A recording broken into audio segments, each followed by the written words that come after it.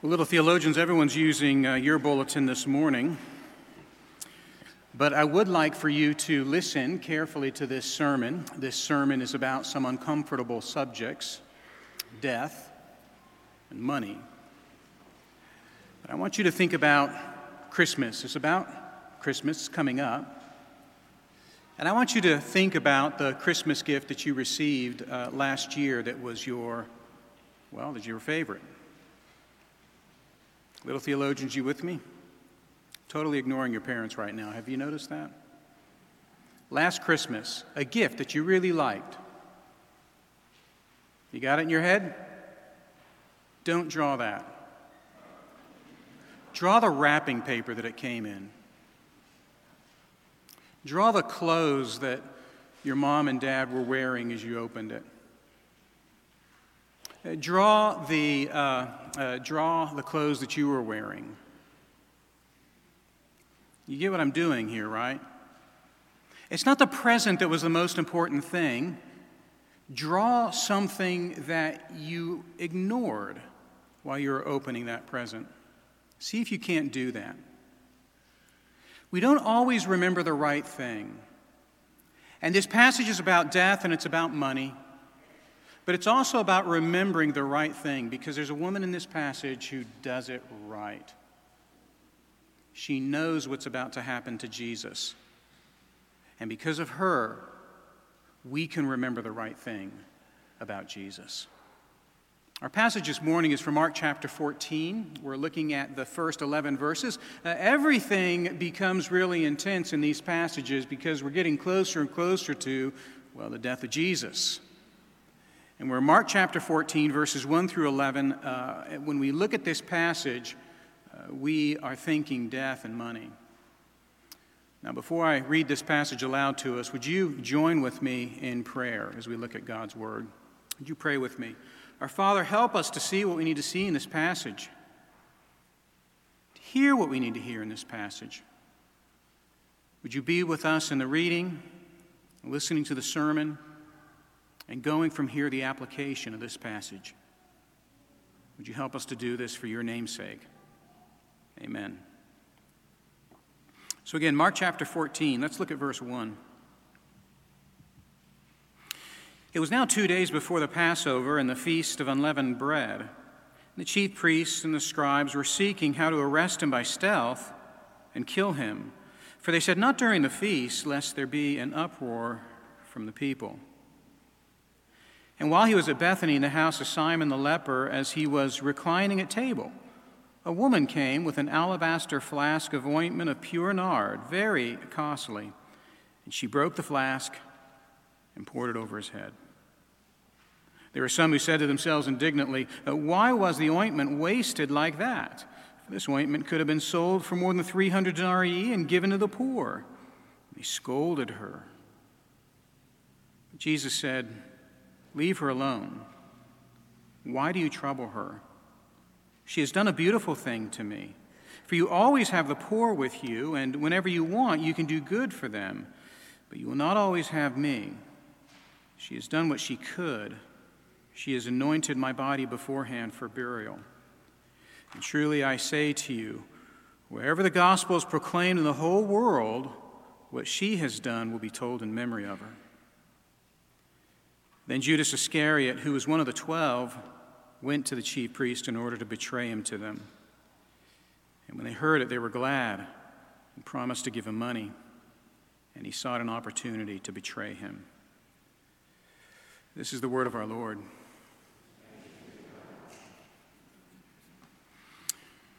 There's a poem written about 25 years ago by an American poet named Larry Levis. And he is trying to eulogize Walt Whitman.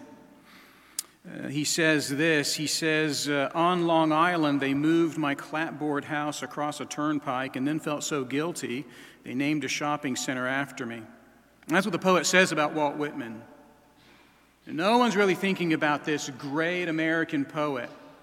In fact, when he dies, they take his house, they move it across a turnpike, and then they name a shopping center after him. Now, Levis knows that nobody walking in that shopping center ever gives a thought about Walt Whitman. He knows that nobody pays Whitman the respect that he deserves, and he knows that it'll cost a person everything to truly appreciate Whitman. But in this particular vignette, there's both death and there's money. A man dies. He's forgotten. And what he has left over, we just take and we turn it into a shopping center. And why do we do that? We do that for the sake of money. Now, I chose this illustration quite a while back, but reading more this passage over and over again, even that sentiment, that bemoaning grief over the death of Walt Whitman and how he is not paid the respect that he is due, even that, as kind as it is to the great poet, it just fails to capture the moroseness of this scene. This passage is about death, and it's about money. There's death all over the passage, beginning, middle, and end. There's money hinted at the beginning, but certainly in the middle, certainly at the end. Those are two things we just don't like to talk about. It's not merely about death. It's about the kind of death. It's about the scene of death, preparation of death. When we talk about someone who has died, we always want to talk about the life that they lived. But this is about that actual death, and we never want to talk about that, do we? And how many times do we sit with others and we set a value on things, including our own salary? We talk about that. We don't talk about death. We don't talk about money. But it's all over this passage. And yet there's something so important in this passage, something so important that Jesus himself says that we need to remember. And it's there in verse 9. Wherever the gospel is proclaimed in the whole world, what she has done will be told in memory of her. We remember something about death, something about money. What has she done? This woman who steals into a scene and does something that is absolutely striking, what is it that she's done? She's certainly recognizing Jesus, recognizing something about the life of Jesus. She doesn't build a shopping center in his name.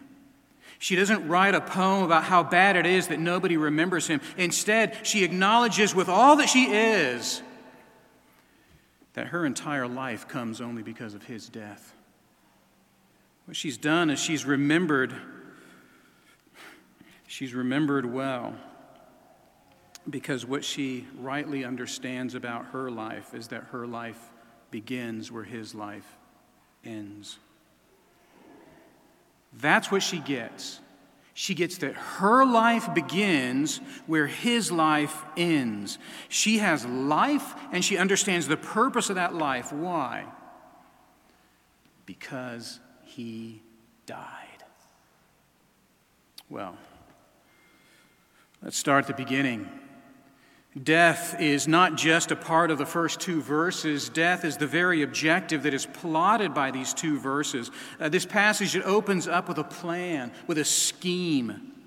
Now, I want you to hear this with Roman ears. To a Roman audience reading Mark's letter, what they would hear in these first two verses would be an absolute affront. They would hear something that would cause them to clench their fists, to clench their jaws. They'd actually be offended by this. There's a secret plan that is being hatched in these two verses. It's secret. The public is not involved. Citizenry has nothing to do with this. It's powerful people, but this plan, it's also a trick. The word for stealth could be understood as trick. There's a secret plan. The public's not involved. And not only that, religion is nothing but a cover. It's completely led by people of religious power, but they don't care about religion at all. They're hypocritical and sacrilegious. And not only that, injustice is their goal. They're not just seeking to arrest Jesus, they're actually desiring to arrest Jesus. And they're not just desiring to arrest him. Arrest is just the beginning. They want him dead. Now, to a Roman audience, as they're listening to these first two verses, the jaws, they get clenched. It's a secret plan. Religion's nothing but a cover, and injustice, the death of an innocent man, is the very goal. Are you incensed by these first two verses? The original hearers, they would be. But there's a real sense, however, that the original hearers would get this as being pretty typical. Because Mark's original audience knew what it was like to suffer persecution for the gospel of Jesus Christ.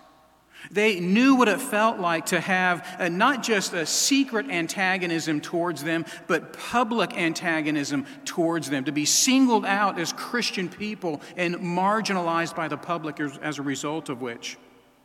They also knew that there was a kind of religion of the era that actually taunted them and hunted them down and justified those who were doing that. There was a kind of secularism that laughed at Jesus and all of those who would deem to follow him. They would feel this, and they certainly would know injustice. Even as they're listening to these first two verses, they would know what it felt like to have no freedom of religion. So just think about that for a moment, would you?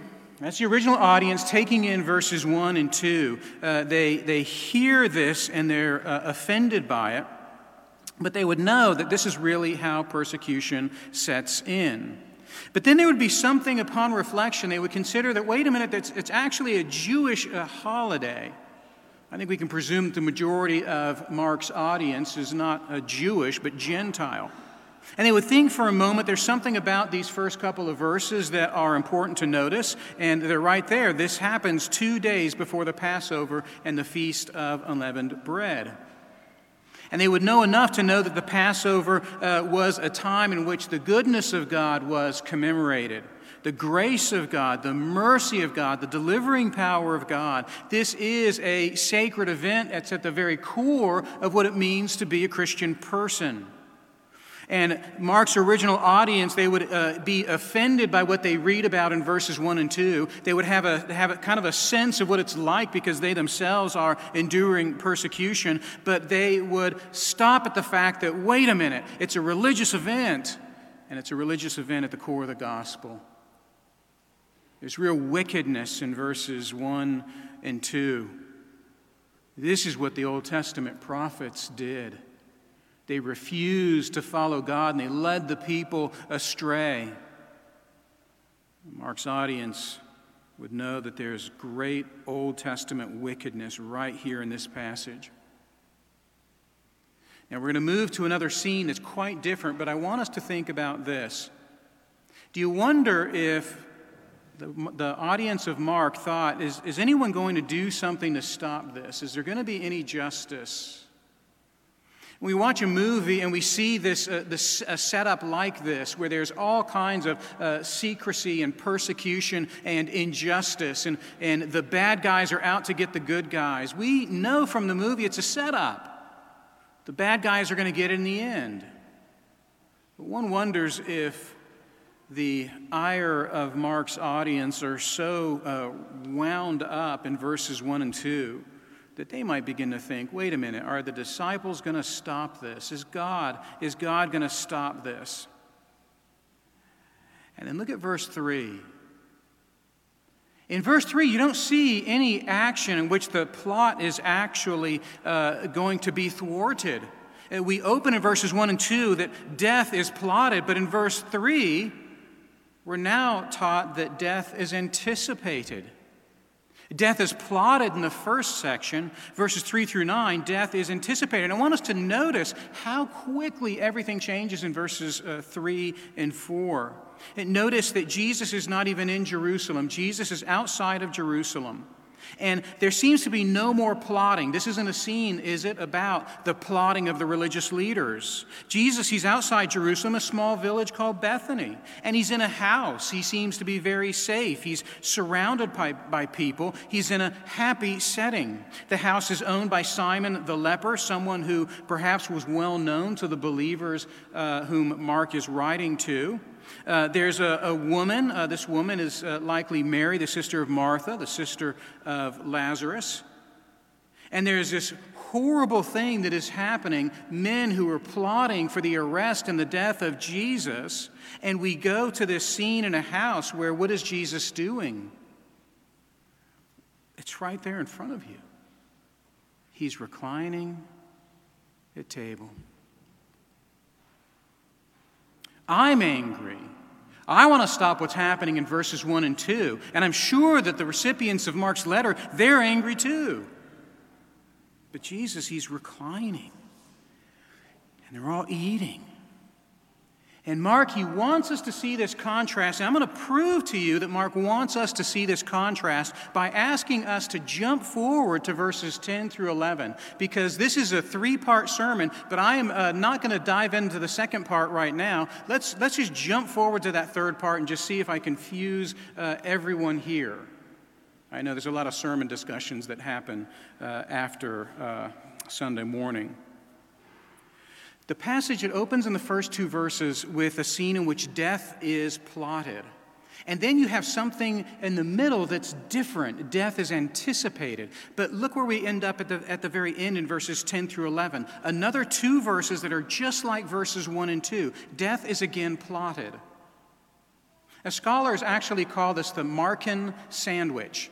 Isn't that silly? Markan sandwich. There has to be a better name for this. But Mark will often take these scenes and he'll have the beginning of one scene and then another scene and then the completion of that first scene. And it really looks like a sandwich. And what I'm doing is I'm starting with the main point of death plotted in verses 1 and 2. But look at 10 and 11 and you'll see death is plotted there as well.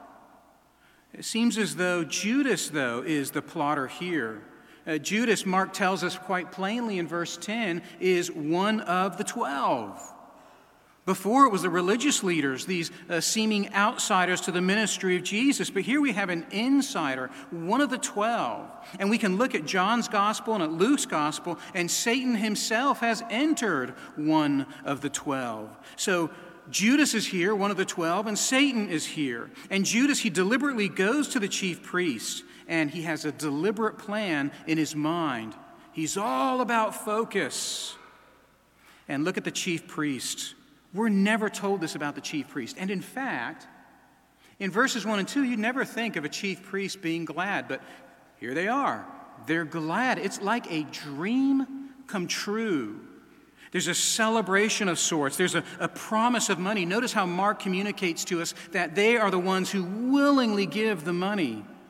That's about 4 months of wages we hear from other gospels.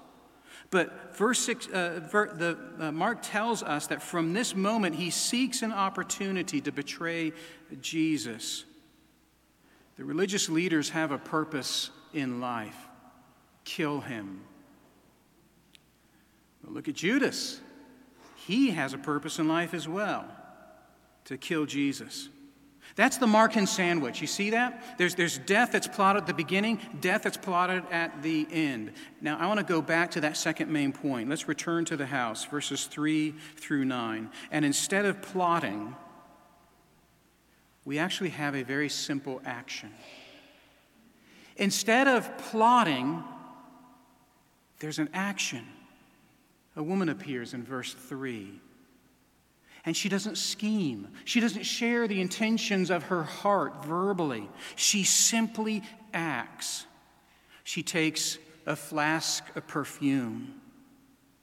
And Mark is very liberal with the details here. She takes a flask of perfume, and we can look in John's gospel and we get a value for that flask. It's about 12 ounces of perfume or about a year's wages. And she breaks the flask. Mark tells us that. She breaks the flask. And she pours it over his whole body, starting from the top. If someone shares plans, you can critique those plans. If someone is plotting, they're ruminating, and they're speaking their plans, you actually can stand next to them. You can take it in, you can listen, and then you can fine-tune, you can correct those plans. But she just acts. Now, this is very important for us to see. The application of the passage is somewhere in this scene with her actions, because Jesus has told us to remember what she does. This is not a small matter. Almost automatically, this woman does something that is amazing. And notice that we're told what the religious leaders are thinking. Notice that we're told what Judas is thinking. But we're not told what she's thinking, are we? But in order to do what she is doing, she has to understand three things.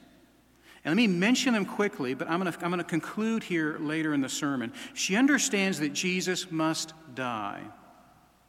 And Jesus says it himself, that she is anointing his body for burial. She's not going to plot his death. She already knows he has to die.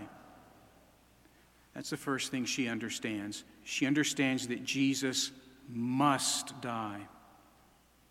She also understands this. She understands that something she has done is the cause. Now listen to this. She understands that Jesus is worth more than the value of the ointment. It's not even close. She breaks the flask, never to replace that ointment. She understands that Jesus is worth more than the value of that ointment. But that ointment is the most valuable thing she owns. So she understands that Jesus is more valuable than anything that she owns or could possibly own. Which means she understands that Jesus is more valuable than all that she is. She knows that she pales in comparison to the value of Jesus. She not only understands that Jesus must die, she understands that there's something about her that is ruinous in its value, less in its value, and that too, well, that too must die. She understands that she somehow is the cause of that death. Somehow, something about her does not mean that Jesus gets to live. That's the second thing. He must die, and she's somehow the cause. And the third thing she understands is this. She actually understands how to live. Now, Jesus says this himself, that what she is doing is beautiful. She understands what a beautiful life is. A beautiful life is one that gives everything that one has and is to Jesus Christ. She understands that he must die. She understands that she is somehow the cause of that death. And she understands what a beautiful life is after his death. Now, we're going to come back to this list. But I want us to notice that the others in the house, they don't quite get what she gets. And what happens is there's a kind of plotting that opens up in this house. Remember the plotting, it took place elsewhere. But it seems to be there's some plotting. Maybe it's inadvertent plotting. The ordinary followers of Jesus in this house, they actually scold her and they chastise her for not caring for the poor. And really what it is that they have a better plan for human life. They perhaps themselves know that Jesus must die, or certainly know that he is about to die. But there's something about the seriousness of that death, the power of that death, that leads them to jump into this scolding and chastisement, because surely there's something better that can be done with that ointment. I had Tracy read Deuteronomy 15 earlier in the service because I don't want us to think that the poor should be neglected. Jesus knows that the poor are to be cared for. That's a command of Deuteronomy 15. But Jesus says that caring for the poor with this money would be a waste. What do you think he means by that sentiment? This woman is doing something that all of us should do. All of us should leap right into poverty in this moment. Nobody has anything. Nobody can do anything. Jesus is everything. And there's something about poverty that we all need to embrace if we are to embrace Jesus Christ. We need to acknowledge that all of us are poor. And right in front of their eyes, this woman, she pours out all of her wealth. And when she does that, all of us are given permission to say, Jesus, I'm poor. I have nothing, and I need you. You know, what she's done is remembered because she understands that her life begins where Jesus' life ends. You see the plotters at the beginning, religious leaders plotting to maintain their own understanding of who Jesus is and where Jesus belongs, dead in the ground. And they believe this because they refuse to repent. And then notice the plotter at the end, Judas Iscariot. He has this great purpose in his life. He has something to do with his skills and his relations. What an opportunist. New purpose in his life. Why does he have this purpose? Because he refuses to repent and believe. So I want to ask us, this woman rightly understands that her life begins where his life ends. But do you believe that? And do I believe that? In this moment, in this house, would you and I be looking for that which we had previously called most precious and emptying it upon Jesus? She understands that Jesus must die, and so she anoints his body for burial. But do you understand that? Do you understand that the death of Jesus is not by chance? It's not an unhappy coincidence. It's not the angular process of a timeline. Do you understand that he had to die, that this was the design of God, that he must die in this particular Passover season? Do you believe that this morning? He had to die in order to fulfill the purposes of God. Let me ask you a second question. Do you understand that your works are the cause of his death? Do you understand that nothing that you have and nothing that you can do holds any value with God? Do you understand that grace isn't an option and that grace isn't something that's directed to others? You need grace. You are lost without it. And she understands that. This morning, do you understand that you have nothing that earns God's favor? And the third thing is this. She understands what a beautiful life is. A beautiful life is one that uses all that she is and all that she has to the glory of Jesus. And I wonder if this morning, you who profess faith in Jesus Christ, if you measure your own life this way. Think about the season that we're about to enter. Do you understand what the beautiful life is? It's one in which everything, even your own identity, is given to Jesus and Jesus alone. I have to ask those three questions because Jesus said that where the gospel is proclaimed in the whole world, she will be remembered. And I ask those questions that you would remember her. Let's pray together. Our Father, we are grateful for our sister in a moment in time, showing us what is important. Would you help us to do likewise? We thank you for saving us in Jesus, and we thank you for coming again. In his name, amen.